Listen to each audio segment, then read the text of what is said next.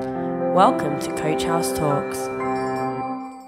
A middle-aged man walked into a makeup section of a large department store. It's not going where you think. Although nowadays it probably could. The salespeople approached him assuming that he was buying goods for his significant other. To their surprise, he begged them to teach him how to apply makeup. They were a bit taken aback, but seeing as the store was not particularly bustling at that time, not particularly busy, they indulged him. He took detailed notes throughout this rather thorough lesson. And finally, at the end, they simply couldn't hold it in any longer. And they asked what it is that had inspired him to learn this art. He replied, "My dear wife recently lost her sight in a terrible accident. So she can't put on her own makeup anymore. I've always loved her. And she knows that I think she's the most beautiful woman in the world, no matter what. But when we go out nowadays, she doesn't have the confidence she used to have. I came here because I want to be able to put on her makeup for her so she can feel as beautiful on the outside as I know that she is on the inside." So it won't surprise you. Today, I want to look at the central pillar of our church, what holds everything that we've been talking about, all that we are as a church, the Coach House, and that is this. And I've titled this, if you want a title to write to take your notes, Let Love Cover All. Now, we just had Valentine's Day. Hands up if you got a Valentine's card.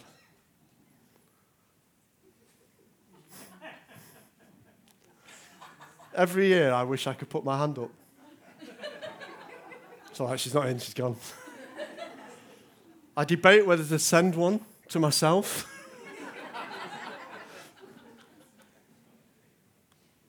But I think, no, that would be weird, wouldn't it? So we've just had Valentine's Day. So love's in the air. This is a week of love. Hopefully you've all been taken out and treated and things like that. I didn't get that either, but... Thank you. Whoever said, "Oh, thank you." So today I want to look at the pivotal part of what makes the Coach House unique to us. What governs us as we journey forward, what is the central part of our DNA, what is the underlying quality that we have, that we live up to, and what shapes us for this church's purposes. And that is love. Let love cover all that we do, all that we say, all that we endeavour to be. And I say this not as a trite statement, but because it is the central, most important value that demonstrates our commitment to God. 1 Corinthians 13, verses 1 to 3, very, very famous. "If you speak all the languages of earth and of angels, but didn't love others, I would only be a noisy gong or a clanging cymbal. If I had the gift of prophecy and if I understood all of God's secret plans and possessed all knowledge, and if I had such faith that I could move mountains, but I didn't love others, I would be nothing. If I gave everything I have to the poor and even sacrificed my body, I could boast about it, but if I didn't love others, I would have gained nothing." Now, before I get berated later, this love chapter from 1 Corinthians, which is often used at weddings, has a context to it, so we just need to fill in a little bit of context so you don't think I'm running away and making arguments that aren't there. It fits within the whole argument that Paul is making to the Corinthian church about the misuse of the gifts. Okay, so if this love passage just fits into the whole thing, you can't separate it out and go, hey, this doesn't mean... It's about what's going wrong in that church, namely speaking in tongues and prophecy. It was out of control. So the takeout from this is that looking the part, speaking the part, looking knowledgeable is all pretty useless if it isn't based on love. The church at Corinth was a rowdy rabble. They had a lot wrong. We're going to take communion later. And actually, you will find that the passage that he used for communion comes straight from 1 Corinthians. But actually, he says some very strong words to them before that. He says, I can't trust you with this because you're misusing it. You're doing it the wrong way. So let me show you how it should be done. And that's where we get our instructions from. But actually, what he was doing was saying to a church, you've got this all wrong. And this church at Corinth was a rowdy rabble. They're all vying for position. They were all trying to outdo each other. If you pray for 5 minutes, then, hey, I'm going to pray for 10. And if you pray for 10, I'm going to pray for 15. It was that kind of contest going on. It wasn't, I am going to pray because, God, I'm just overwhelmed by your love. I'm going to pray because I like the sound of my own voice. And it's better than the person sat next to me. And there was all that kind of competition going on. Their behavior was out of control and disorderly. And Paul identifies the problem that they have in the church at Corinth. You do not love one another.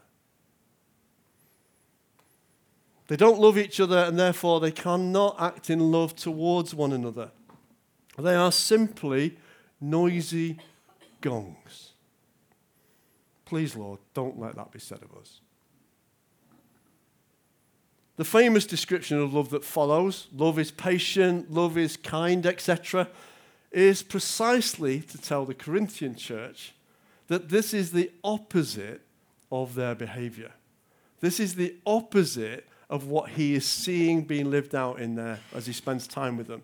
So he tells them, this is what love looks like, and you're not identified as this, but this is what you should be identified as. Love is patient, love is kind, and we all know that famous passage that is read at weddings. If they want all the other elements of spiritual life, gifts of the Spirit, and unity and purpose, then they must build it on love. That's the central theme that Paul is banging on at them here. Without love, everything else counts for nothing. And Jesus himself made the same point and tells us why loving each other is so important. In John 13, verses 34 and 35, Jesus says this, so now I am giving you a new commandment. Love each other. Just as I have loved you, you should love each other. Your love for one another will prove to the world that you are my disciples. Now, have you ever asked yourself, why is this a new commandment? Why does Jesus take something out of the Old Testament and say this is a new commandment? Surely it's just a reiteration given in the 10 Commandments. Do that just for you then. That's 9 and 1. Okay, 10.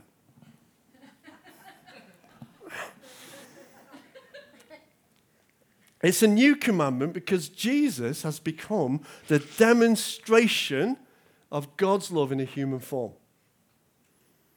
It's not just written on a tablet of stone to refer to. Here is Jesus, a human example for us to follow. A human example of God's love. Love one another as I have demonstrated my love to you. You've watched me dealing with people. You've watched me dealing with sinners. You've watched me going eating with sinners. You've watched me in this time that I've spent with you demonstrating God's love to all humankind. Now follow me. Do the same. I picked you. I've walked with you. I've ate with you. I've shared with you. I've prayed with you. My very presence with you showed you the good intentions of a heavenly Father whose heart is to dwell with mankind in intimacy. But more than that, Jesus is himself showing himself to be God. I am giving you a new commandment. I am telling you to love one another. And why can I do that? Because I am God.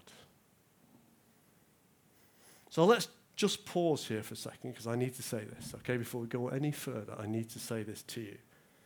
One of the most notable and often quoted qualities of this church is its love for one another. Time after time, we hear it said of the place, and we should actually be very proud of that. Not in the prideful, sinful sense, but actually be proud that you are demonstrating to others who come through the door your love for God, demonstrated by your love for one another. It's clearly identified as being part of the DNA of this church.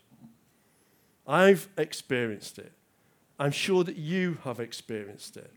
And hopefully, we will continue to demonstrate it to each other.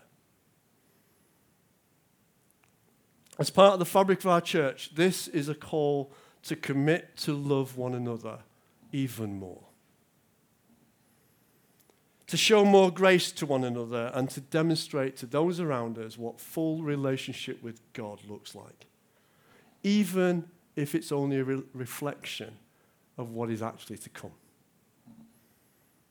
Your love for each other lets the world know that you are disciples of Jesus. So when people come in and they say, oh, I feel the love, there's this sense, there's this love, you love one another. Ask yourself why that is. Because I'm sure if you looked around this room, this is the dangerous bit, I'm sure if you looked around this room, you could identify people that perhaps it's difficult to love. I'm just being truthful. But actually, God gives us the ability to love one another, to see beyond the outward display that we sometimes treat each other with. And what we react to is what actually is the inside bit that God is changing. We respond spirit to spirit.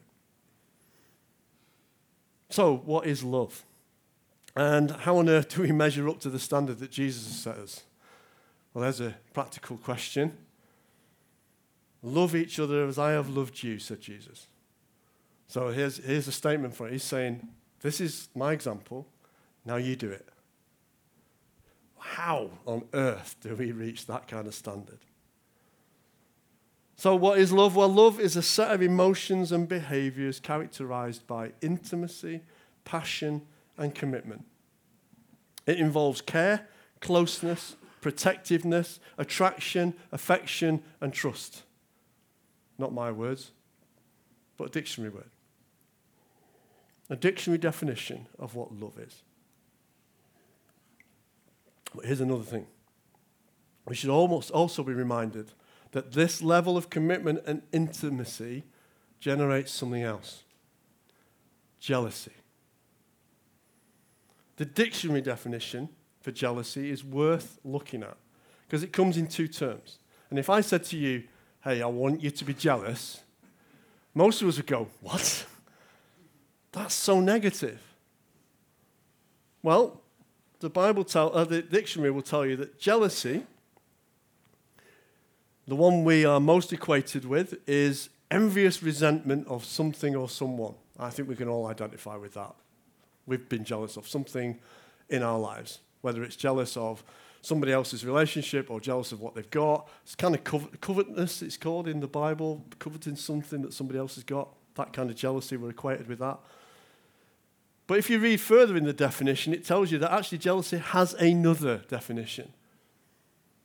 And hold on to this, because this is what God's definition of jealousy is. When God says he's jealous, this is what he's meaning. Jealousy is being fiercely protective of one's rights or possessions. Fiercely protective of one's rights or possessions. Hence, God is a jealous God.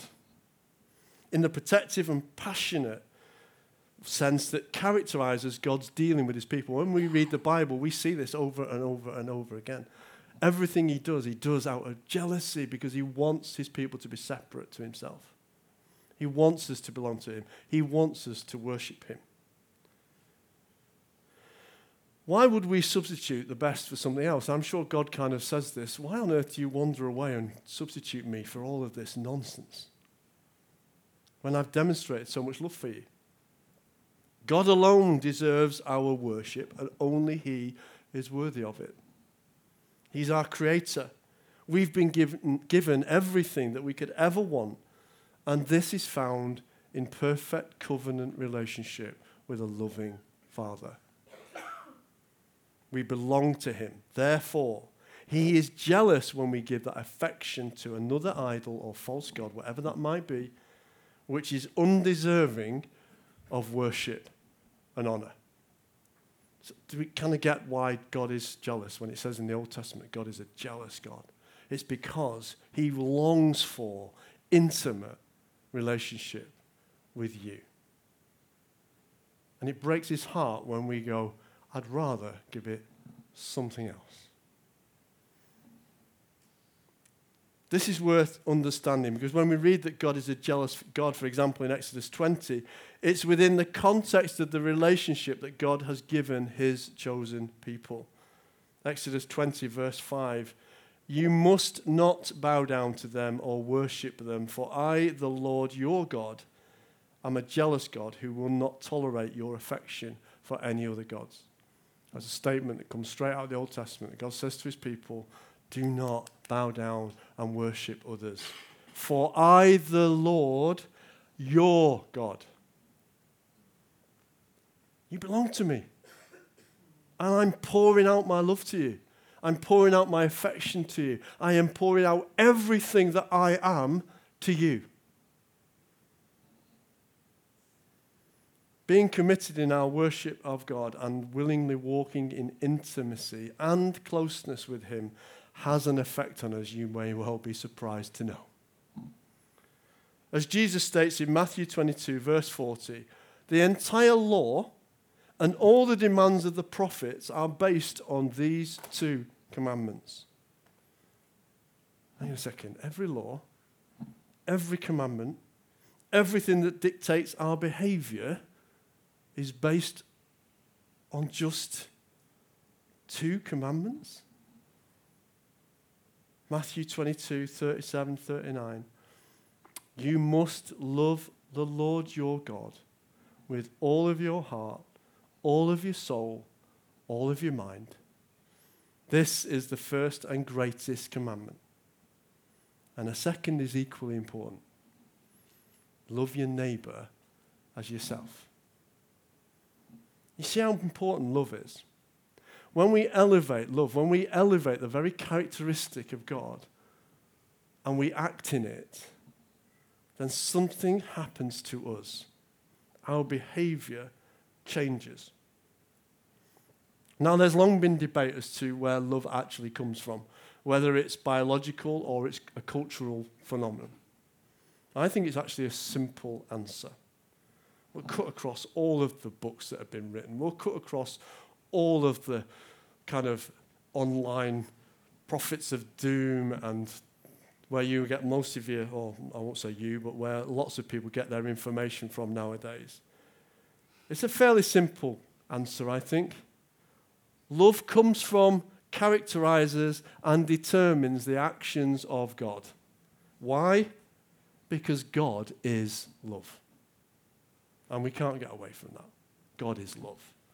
1 John 4, 7 to 8.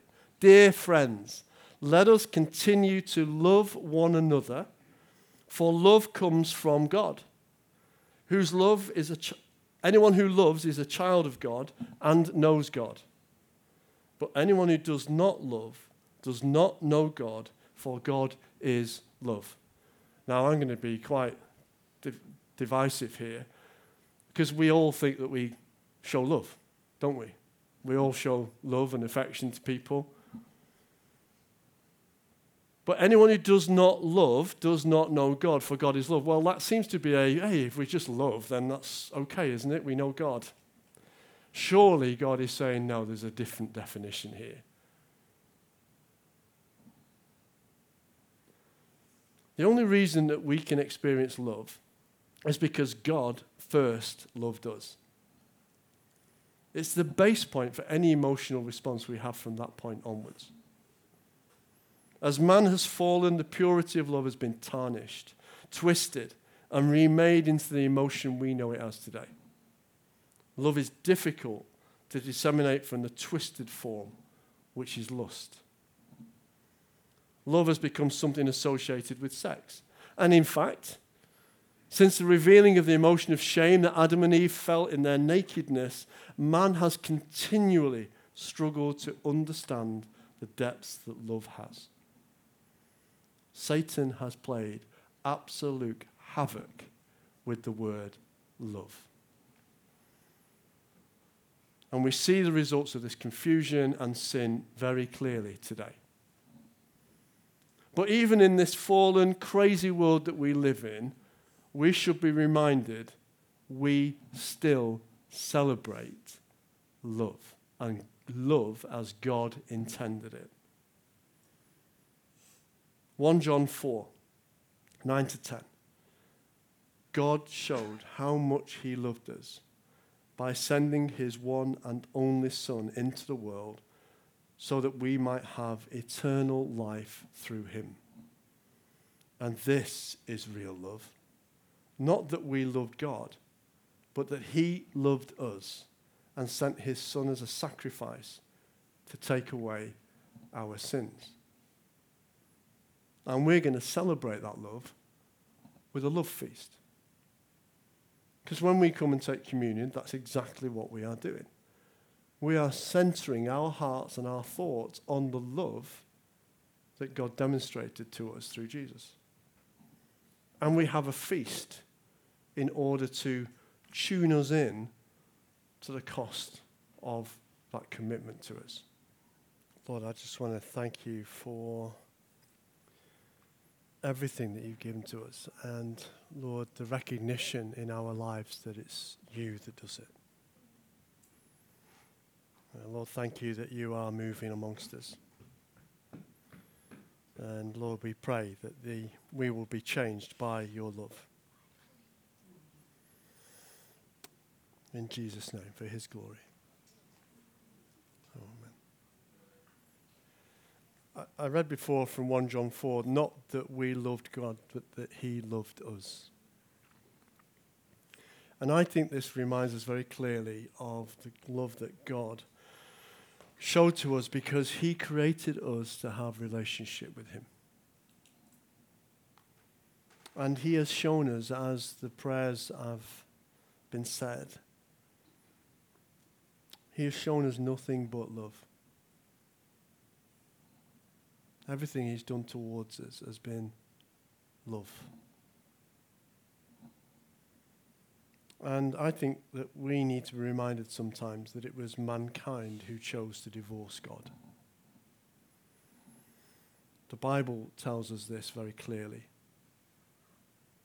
And it also clearly shows us that it's even in our desire to pursue our own gods and desires that God has resolved to keep on loving us. Ultimately providing the sacrifice of Jesus to reinstate our marriage. Hence the marriage language of Revelation and the Bible. And we need to keep this imagery in mind throughout Scripture. God hates divorce. Why? Because it was never his intention for us to separate from him. And ultimately, as we see the extent of God's love towards us, this is the template for our love to one another. 1 John 4 continues in verse 11. Dear friends, since God loved us that much, we surely ought to love each other. No one has ever seen God, but if we love each other, God lives in us, and his love is brought to full expression in us. So here is the culmination of why we are called to display love to one another, and why that love has to be the love of God, not simply the emotion of human love. It is the full expression of God in our lives. It's the source of our worship. It's the source of our adoration. It's the source of our behaviour. And it's the source of our witness. And that's why it forms such an important and vital part of our DNA here. So I want to encourage you, continue living in and living out God's love. So that in a world desperate for affirmation and purpose, we can truly point to Jesus, the full and complete expression of love lived out through you, his church. Because that is what God intends for us. And he intends us to be in relationship again with him. And he is so jealous for that relationship that he will not let anything get in the way of it.